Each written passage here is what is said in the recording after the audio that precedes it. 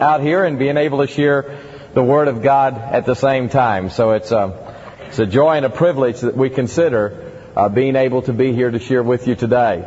I must confess to you with the announcement that was just made, it is difficult to speak to you on the subject that the Lord has laid on my heart to speak to you about. And I think that maybe before I do that, I need to just share with you something from my heart. About 12 years ago, I pastored my first church. It was in West Germany. I was called to be the pastor of the Hahn Baptist Church in Hahn, Germany. Now, the word Hahn is the short for the word Hähnchen in the German language, which means chicken. So I became the pastor of the Chicken Baptist Church in Chicken, Germany. Big time stuff. And I went there. It was mostly American military. And I went there and had 3 of the most marvelous years of my life. My wife and I look back on that time as perhaps 3 of the best years that we've ever known. We made some of our deepest friendships.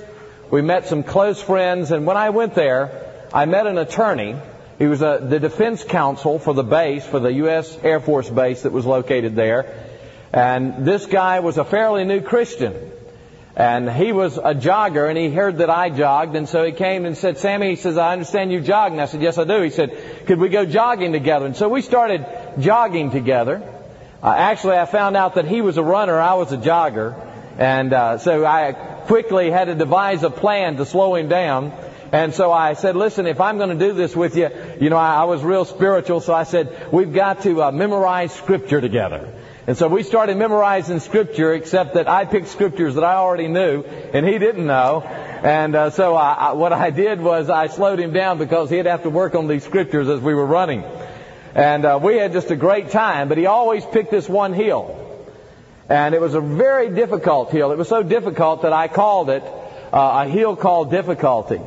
And we would run up that hill, and we would be running up, and he was a former Marine, and he would say, up the hill, over the hill, through the hill, conquer the hill. Come on, Sam, you can do it. And he'd be at the top of the hill, and I'd be struggling, trying to get up the hill. And finally and eventually, I would make it. But we had a wonderful time. We memorized, the first verse we memorized together was Jeremiah 33:3, which says, call unto me, and I will answer thee, and show thee great and mighty things which thou knowest not. And we just had a great time. We became best friends.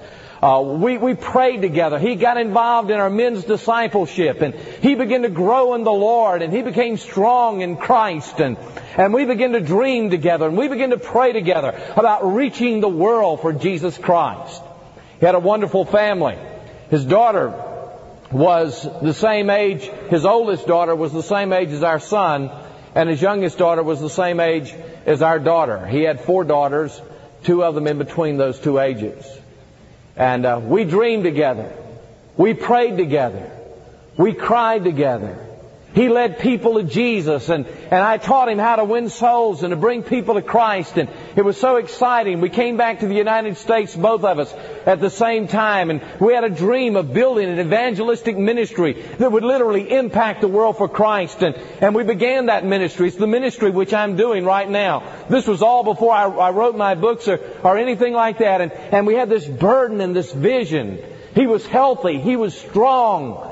He looked to the Lord. He loved God with all of his heart. And one day I received a phone call that said that he had been killed in an automobile accident. And I couldn't believe it. He was so strong. He was so healthy.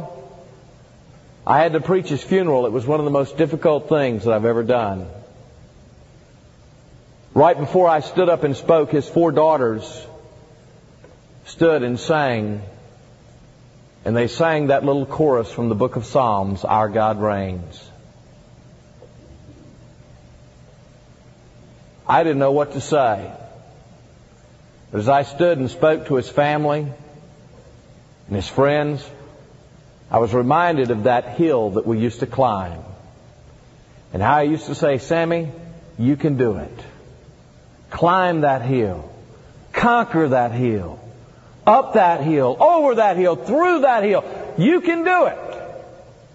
And I told the family at that day that hill called difficulty was overcome because he knew the secret, and that was that verse, that first verse that we memorize. Call unto me, and I will answer you, and show you great and mighty things which you know not. Life is filled with difficulties. I don't have an answer to Ken's death. I don't understand. There are a lot of things that I don't understand in this life. I don't understand why someone so strong, who loved God, who had family devotions, who taught his family the ways of God and the Word of God, who walked with the Lord, who won others to Christ, a man who had a vision for reaching the world for Christ, why in just one moment, at such a young age, he would be taken out. I really don't understand that. But I do know this, that God did something in my life. And I'm sure this is not why he died, but through his death, God did something in my life. And it was what Betty spoke about just a moment ago, and that is that there is a sense of urgency about life. You're young, and you think, man, I've got 40, 50, 60 years left. You know, I'm gonna really do it for the Lord. I've got plenty of time. But I want to tell you something. You really don't have the assurance of tomorrow. And it's presumption to think that you do.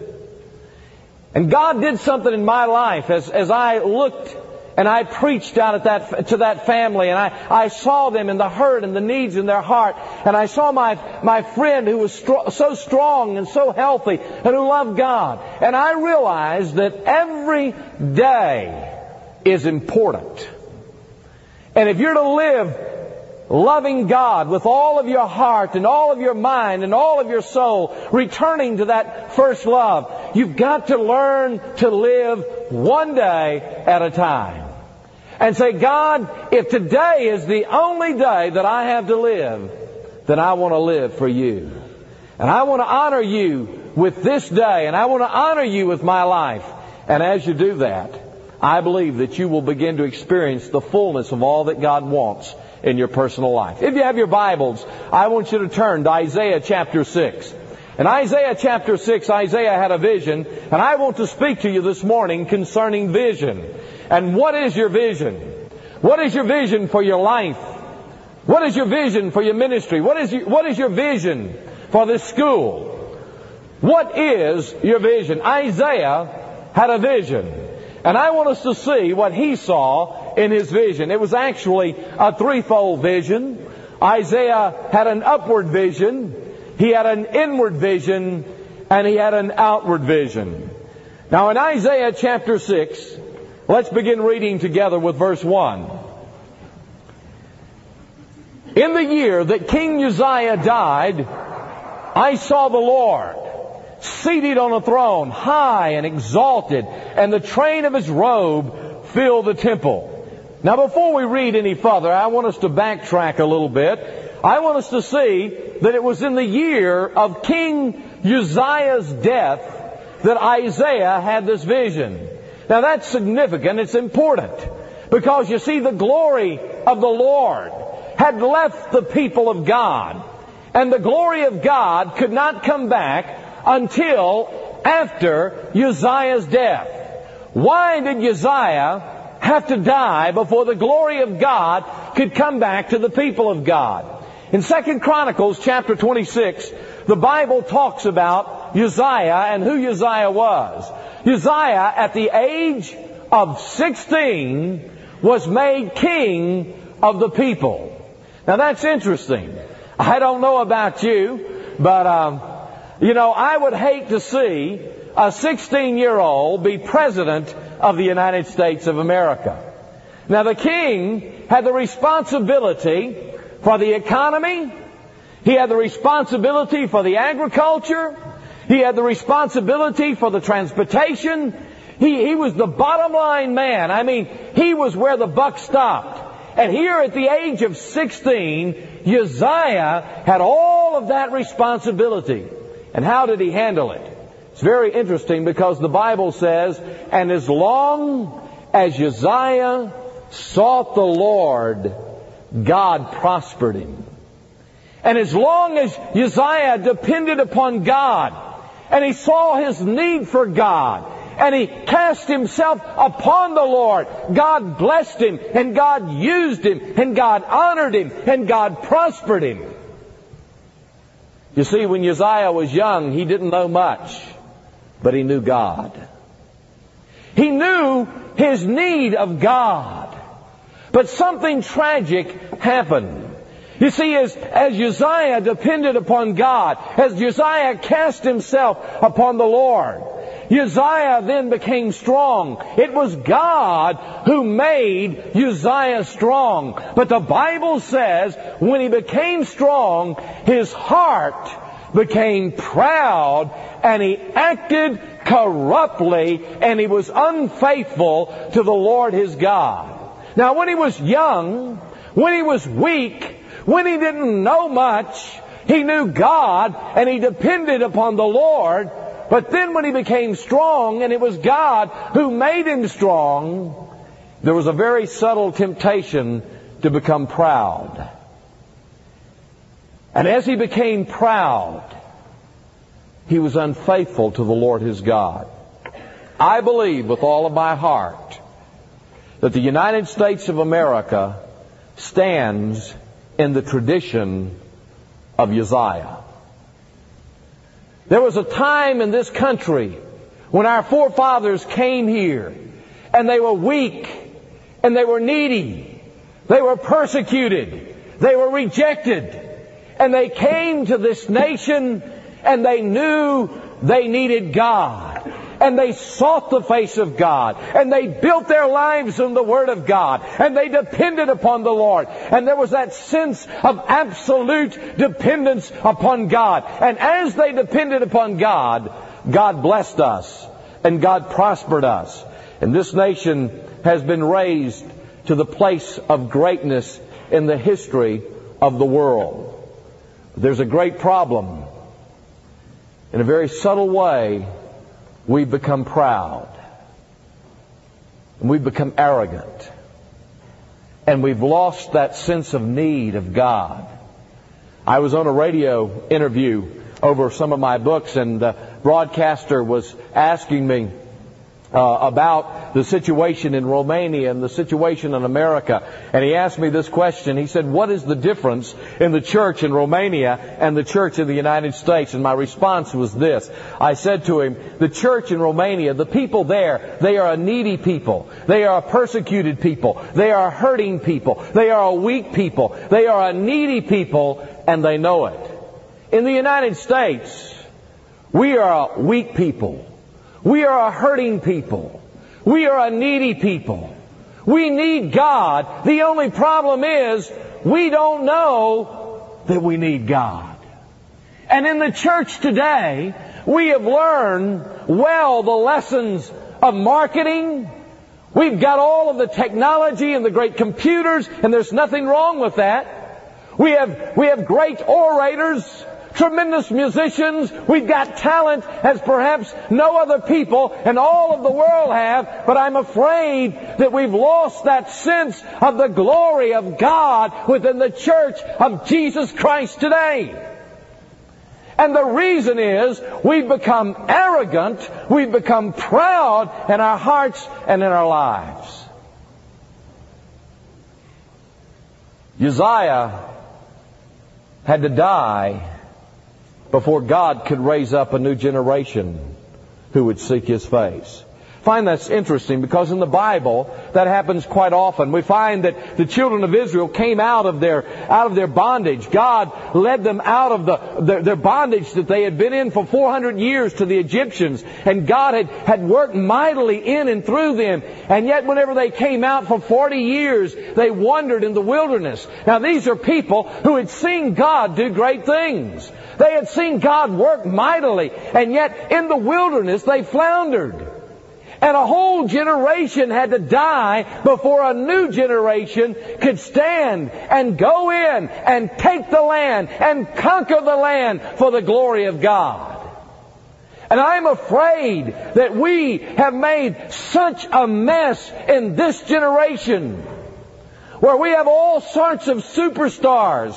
And yet today, in the history of the church in the United States, it has never been in the history of the church where across the headlines of every major paper in America have been the sins and the scandals of evangelical Christians. And yet we're powerful. We've got TV, we've got radio, we've got books.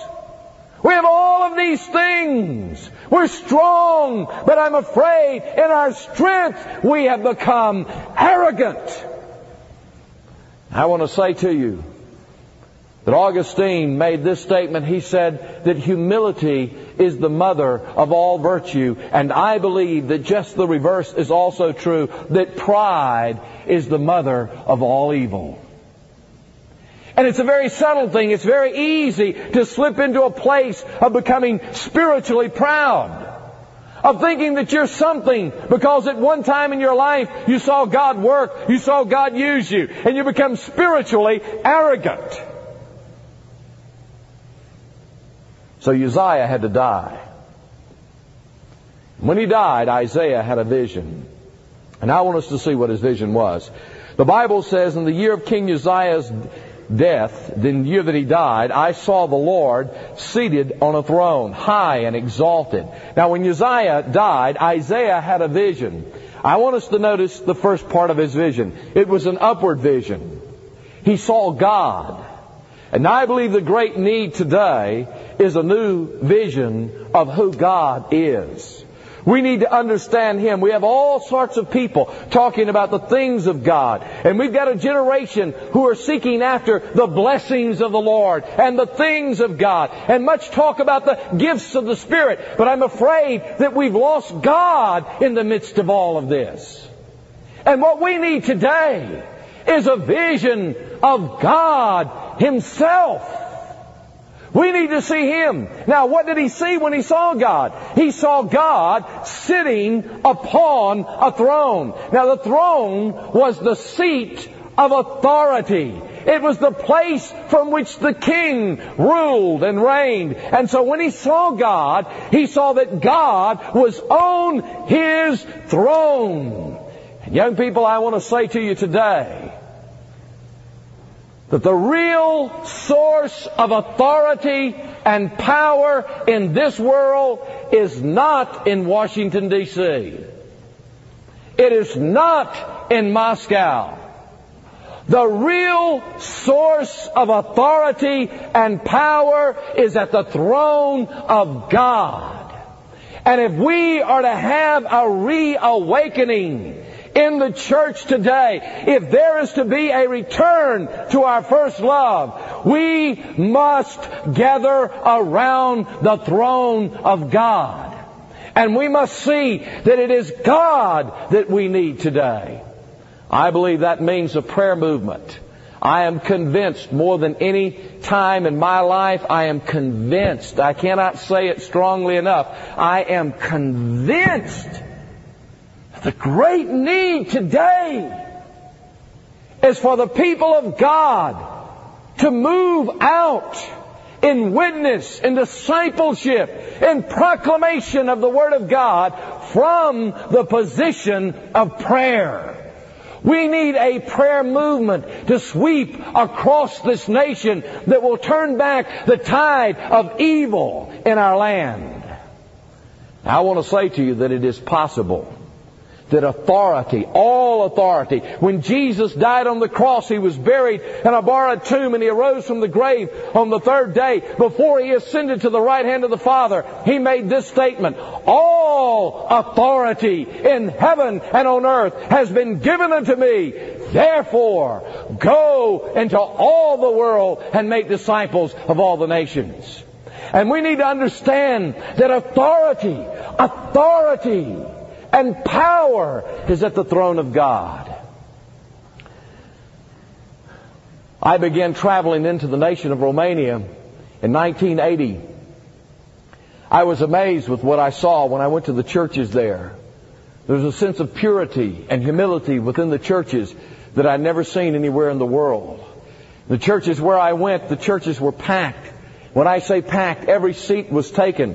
People stood down the aisles 3 and 4 breadths. They stood around the walls. They opened the doors. People stood outside in sub-zero temperatures to hear the gospel.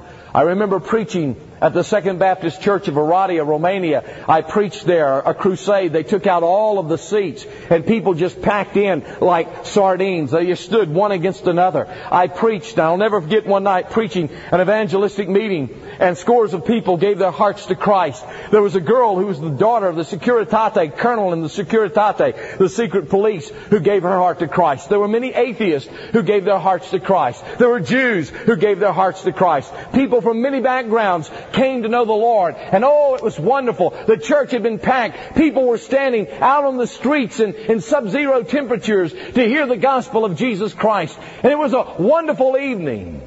And after the service was over, a man came up to me and he said to me, "Sammy, did the Lord work tonight?" He was one of the leaders in the church, and I looked at him in amazement. I said, "What do you mean, did the Lord work tonight? Didn't you see what happened? The place was packed with people. Took out all of the pews. People stood back to back against each other. People were converted to Christ. Many came to know the Lord. What do you mean, did the Lord work tonight?" He said, "Oh, you don't understand." I said, "What do you mean?"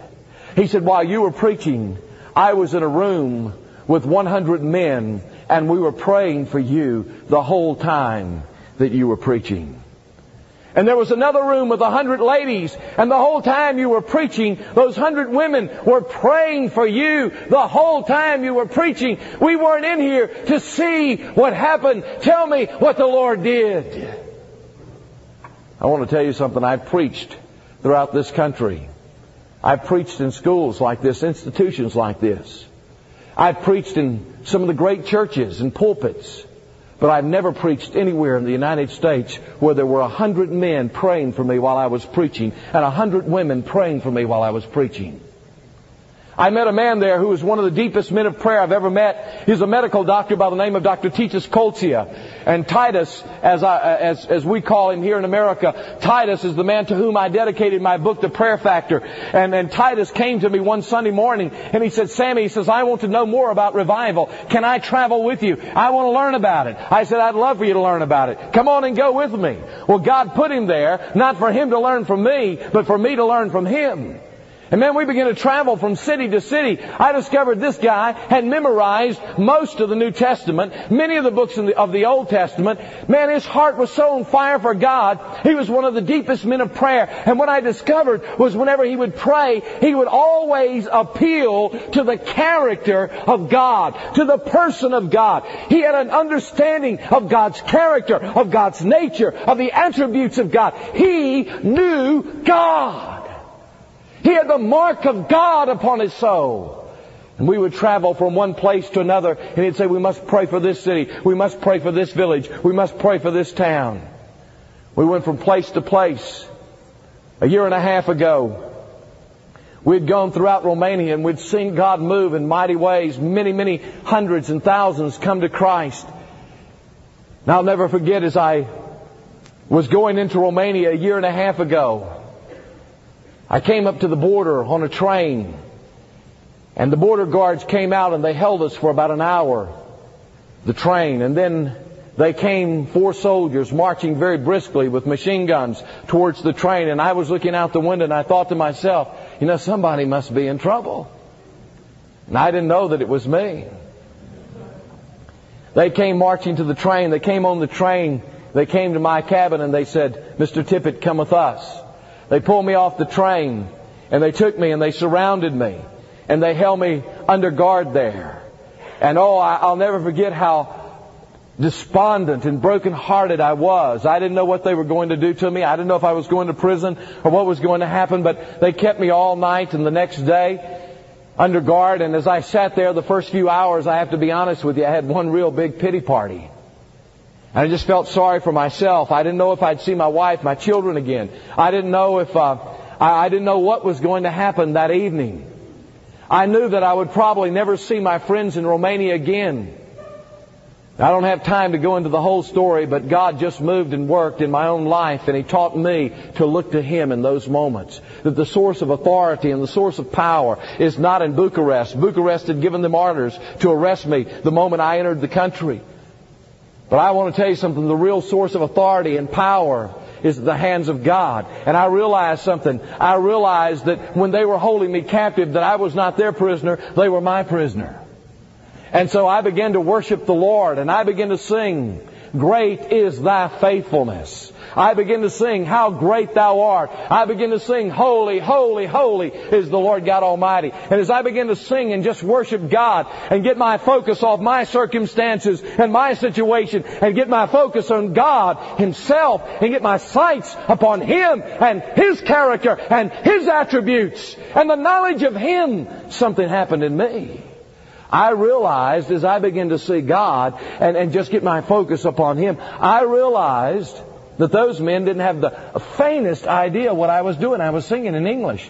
And so I decided to sing in Romania. And so I began to sing in the Romanian language. And as I began to sing in Romanian, I decided, I said, they can't leave me. So I began to preach to them. And all night long, I had a captive audience. They couldn't leave. And I shared the gospel of Jesus Christ with them. And you see, I realized that He's on the throne. The next day they were so frustrated they came out, first train that came to the west, they gave me my passport and they put me on it. I got on the train and it was full and there was only one cabin with any seats. There was a group of young people who were punk rockers. Their hair was going every which way, colored every different direction. And I got on the train and got in their cabin and they looked at me. I was so tired. I hadn't slept or eaten in 2 days. And I was just exhausted. They looked at me and I looked worse than them. And they said to me, they said, "Man, what happened to you?" And I told them I'd been arrested. They said, "Oh, that's exciting, man, far out, tell us about it." And you know what? They were a captive audience all the way to Vienna, Austria. I preached to them the whole way. But you see, I had to get my focus on God. But something happened. Whenever I was arrested and kicked out of the country, something happened with my friends. They had been praying. They'd been praying, "Oh, God." They had been praying for souls. They had been praying for men and women to come to Christ. They had been praying for people to come to know the Lord. But they began to quit praying in that manner, and they began to pray in a different manner. And this is how they began to pray. They began to pray, and they said, "Oh God, how long will you allow the blasphemers to blaspheme your name in this nation?" And they begin to pray for the glory of God in the nation of Romania.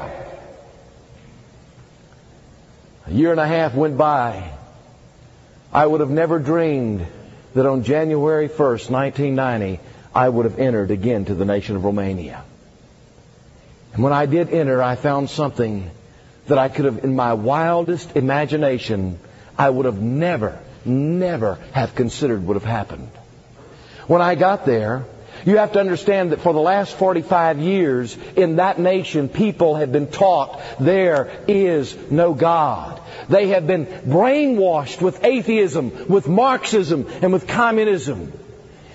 And when I arrived in the nation, I discovered that the cloud of atheism that was over the nation, and where the masses of people were continually marched into the major cities, Bucharest, Timișoara, Oradea, Arad, Iași, in the major cities of Romania, and they were required to sing unto Ceausescu and to praise and to worship Ceausescu. When I got there in the streets of those same cities, I discovered that in the midst of the revolution that took place, Peter Dugulescu, pastor of the First Baptist Church of Timișoara, dear friend of mine, stood up in the midst of the revolution with 200,000 people in the square, and he began to preach the gospel of Jesus Christ.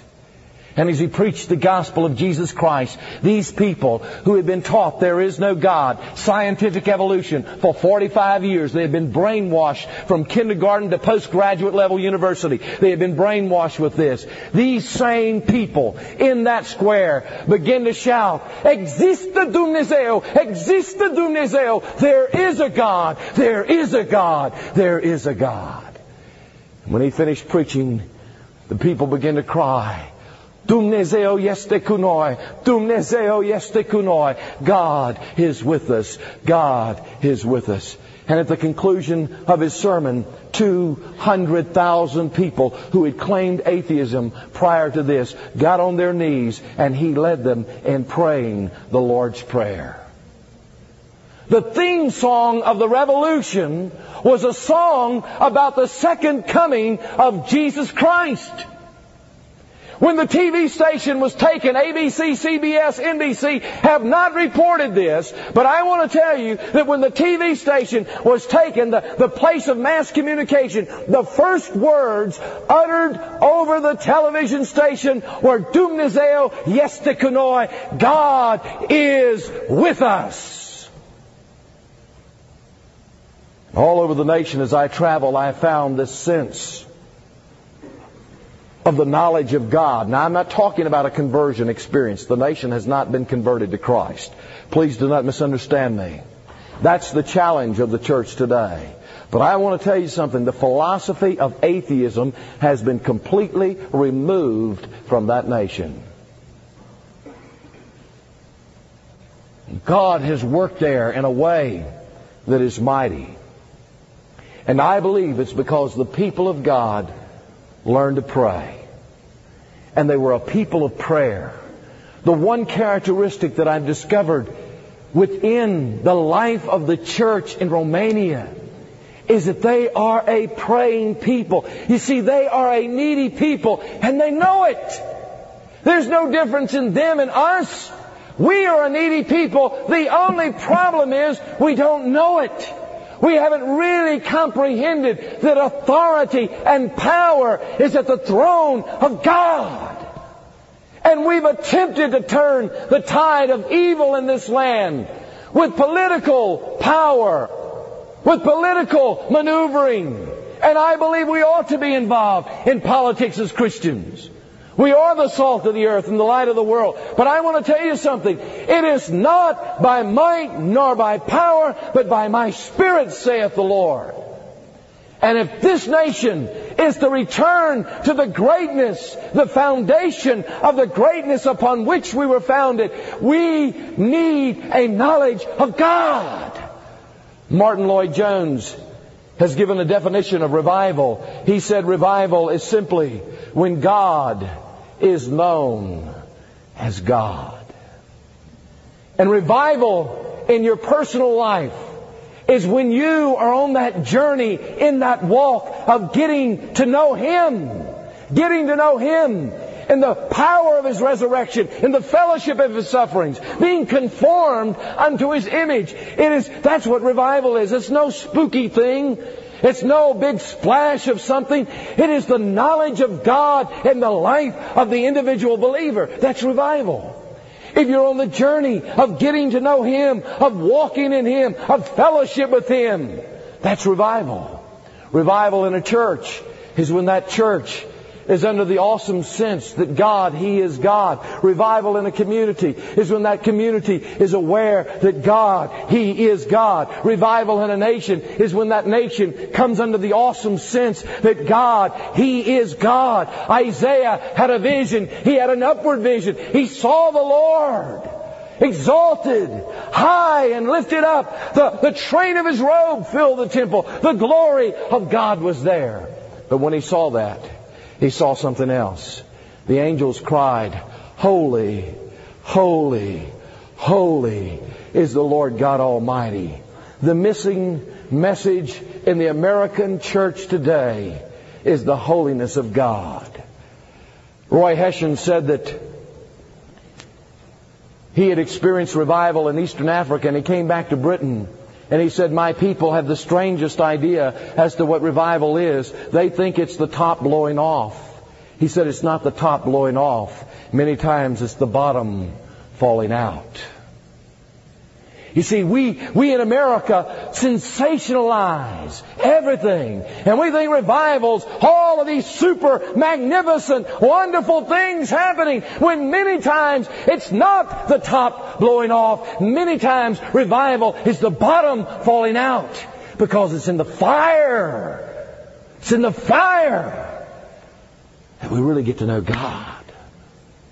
It's in those times of difficulties that many times we experience the fullness of the knowledge of God. It's not the great, splashy, sensational.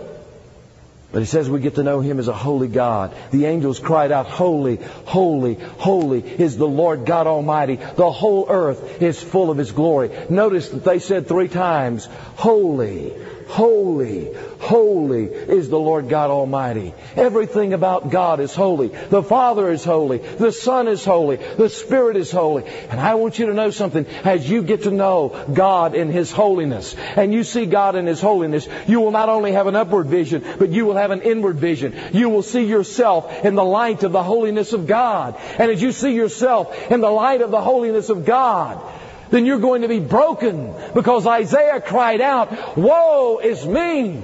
For I am a man of unclean lips, and I live among a people of unclean lips. For my eyes have seen the King, the Lord of hosts." He saw God in His holiness. He saw God in the beauty of holiness. And he was broken. He was broken because he saw God. That word holy means set apart. God is set apart from all of creation. He is absolute purity. He's not just pure, He is absolute purity. As you see Him in His absolute purity, you're going to see yourself in the light of Him.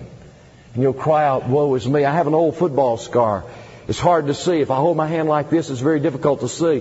But if I move it towards the light, the closer it gets to the light, the more obvious that scar becomes. And you see, the holiest will become the humblest. We have this little saying here in America, "Well, that guy's holier than thou." I want to tell you something. It's impossible to be holier than thou, because holiness, when you see the holiness of God, you don't compare yourself to others. You see yourself in the light of God, and you are stricken. You are stricken. We were talking about this thing of humility, and I asked 2 friends of mine, I said, "How do you get humility? If humility is so important, where we began this morning," I said, "How do you get it? How do you get this sense of humility?" One of them said to me, these were 2 young Romanians. One was a young physicist. The other was my friend Titus. And the young physicist said this. He said, "You know, humility is a strange thing. The moment that I think I've apprehended it, it seems to have escaped me." You see, you can't wear your humility on your sleeve. I don't know if you've heard about the man who received the award for being the most humble man in his church. They gave him a button, but they had to take it away because he wore it all the time. You can't wear your humility. You see, you can't just go around and say, "Well, I'm humble," and look humble. That's not humility. Humility is an inward attribute. And so I said, how do you get humility? All grace, every grace comes from a heart of humility. For the Scripture says in 1 Peter and also the book of James that God is opposed to the proud, but He gives grace to who? The humble. It's the humble. So if grace comes to the heart of humility, then where do we get grace? Where do we get humility? Where does it come from? And then Titus said this to me. He said, "Sammy, it comes as I get to know God. The more I get to know His character, His attributes, His nature, the more I get to know Him, and I see Him in His absolute purity and sovereignty, I am humbled by the knowledge of God." And the more you get to know God, and the more you see Him in the beauty of His holiness, in His absolute splendor, in His perfection, the more you see Him, the more you will be broken before Him. The great revival of Wales, there was a cry, and the cry was this: "Bend the church and save the people." A young man by the name of Evan Roberts heard a preacher preach on that subject, and at the close of the service he found himself on his face crying out, "Bend me, oh God, bend me." And under the presence of God, young Roberts was a bent and broken young man. And as he was broken before God, he went back to his home church and asked if he could speak. He said he had a message, and he spoke a message to that church. Within the next 6 months, there were 100,000 people in Wales who came to Jesus Christ as young Roberts was bent and broken before the Lord. Oh, I believe we need a generation of young people who know God, who are not trying to build their own empires. We've got enough empires. A generation of young people who are kingdom seekers, who say, "God, I want You and Your kingdom. your honor and your glory. A group of young people who have God before their eyes in such a way that they are broken before Him and they walk in a sense of humility. Not spiritual arrogance, but a sense of humility, and who will go out and infect and affect this nation with the gospel of Jesus Christ. There's a third part of his vision, a final part that I want to share with you. Isaiah had an upward vision. He saw God. He had an inward vision. He saw himself in the light of God. But watch this. He had an outward vision. He saw a world in need. God said, after Isaiah cried out, the angel of the Lord came and touched him, and Isaiah received forgiveness from God. And as he was graced by God, and he experienced that forgiveness and the beauty of forgiveness, he heard a voice say, the Bible says, then I heard the voice of the Lord saying, whom shall I send? And who will go for us? And I said, here am I, send me. You see, he had an upward vision. Then he had an inward vision. He saw his need. Once he saw God, he saw his need of God. He was broken. God cleansed him. God forgave him. And then he had an outward vision. And he saw the world around him. And I want to leave this with you, young people, today. There is a world that is so needy. A world that is hurting. A world that is lost. A world that is militant. A world that is extreme. Secular humanism is rising to the occasion. Militant Islam is rising to the occasion. In September of this year, I spoke with and I met privately with a man by the name of Didat, who is the leading scholar of Islam in South Africa. He's debated Josh McDowell and many others. And I want to tell you something. They have an intensive training to reach the world for Islam. And in every nation I go, they are radical and they are aggressive to reach the world. Everywhere I go. I just came back from Indonesia on Monday. When I was in Indonesia, a lady shared a testimony that her 16-year-old son, went to a Christian youth meeting, and on his way to the Christian youth meeting, he was kidnapped by Muslims, and he was taken and forced to marry a Muslim girl. They physically circumcised him. 12 days later, he escaped. He cannot live in Indonesia at this time. It's too dangerous for him. He's living somewhere in Australia right now. I want to tell you something. I wish I could say to you, there's a battle. There's a battle. And while we sit around in our comfortable pews and build our nice buildings and sing our wonderful songs, there is a battle going on in the world. And we need people who have a vision. First of all, a vision of God. Please do not go out into the world if you do not have the mark of the character of the knowledge of God upon your soul. Please do not go into the world with an arrogant, proud spirit. There's enough of this proud Americanism going around the world today. We don't need that. We need a generation of young people who sing God, who have the mark of God, who are not committed to just the splashy and the flashy, but who know God. Who have His character marked upon the soul and who are growing in their relationship with Him. Who will go out humbly, broken before the Lord, and see a world and go into a battle for the souls of men throughout the world. My friend Titus, he traveled with me for 8 years throughout Romania. By the way, he was elected during the revolution. He was elected to be a part of the new transitional government. He is a part of that new transitional government right now. I asked him, I said, Titus, how did you get elected? He said, when everything came and happened, it happened so fast, no one was expecting it, and no one to this day knows anything about democracy. As a matter of fact, many of the problems you're reading about in the papers because they don't understand democracy. For 45 years, there's an entire generation that have not heard about democracy. They have no conception of democracy. He said, but I had read some of Francis Schaeffer, and I understood a little of the workings of democracy, and whenever I began to speak before the masses, they pushed me into this position.